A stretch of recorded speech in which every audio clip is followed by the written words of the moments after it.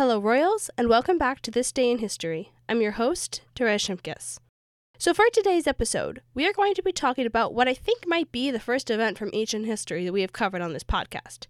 Either way, it is certainly one of the most ancient, so let's get right to it. On this day in 49 BCE, Julius Caesar led his army across the Rubicon into Italy, thereby precipitating a civil war which would eventually result in his victory and his being made dictator of the Roman Republic for life.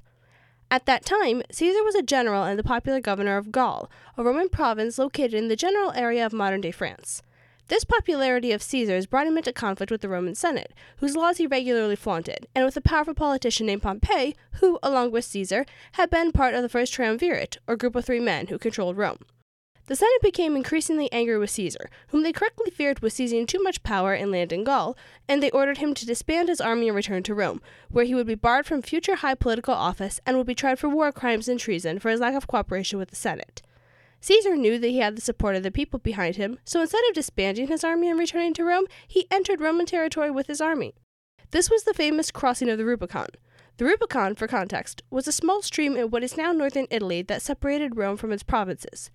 To cross the Rubicon with an army was an automatic declaration of war. Caesar was fully aware of this, which is why he reportedly uttered the phrase "alea iacta est," meaning the die is cast, upon the crossing. Whether or not Caesar actually said "alea iacta est," if I'm somewhat skeptical about direct quotes dating back literally thousands of years, the phrase "the die is cast" and "crossing the Rubicon" have both become idioms used to describe situations that you cannot turn back from. Certainly, the historical crossing of the Rubicon was such a moment. The civil war which resulted from Caesar's naked act of aggression would last 5 years and would result, as I mentioned, in Caesar's victory and his becoming dictator for life. Caesar reigned as dictator for the next several years, but his old enemy, the Roman Senate, was again frustrated with him for his unprecedented use of power while dictator, which they felt was undermining the Republic. Because of this, a group of senators conspired to assassinate Caesar, which they did successfully on March 15, 44 BCE. Once again, we apparently have a direct quote from literally thousands of years ago, as Caesar reportedly reacted to seeing his friend and fellow general Marcus Brutus among the assassins by uttering the Greek phrase "kai se teknon," or "you too, child." An adaptation of this phrase, "e tu Brute," or "you too, Brutus," from Shakespeare's famous play Julius Caesar, is an oft-quoted expression of betrayal.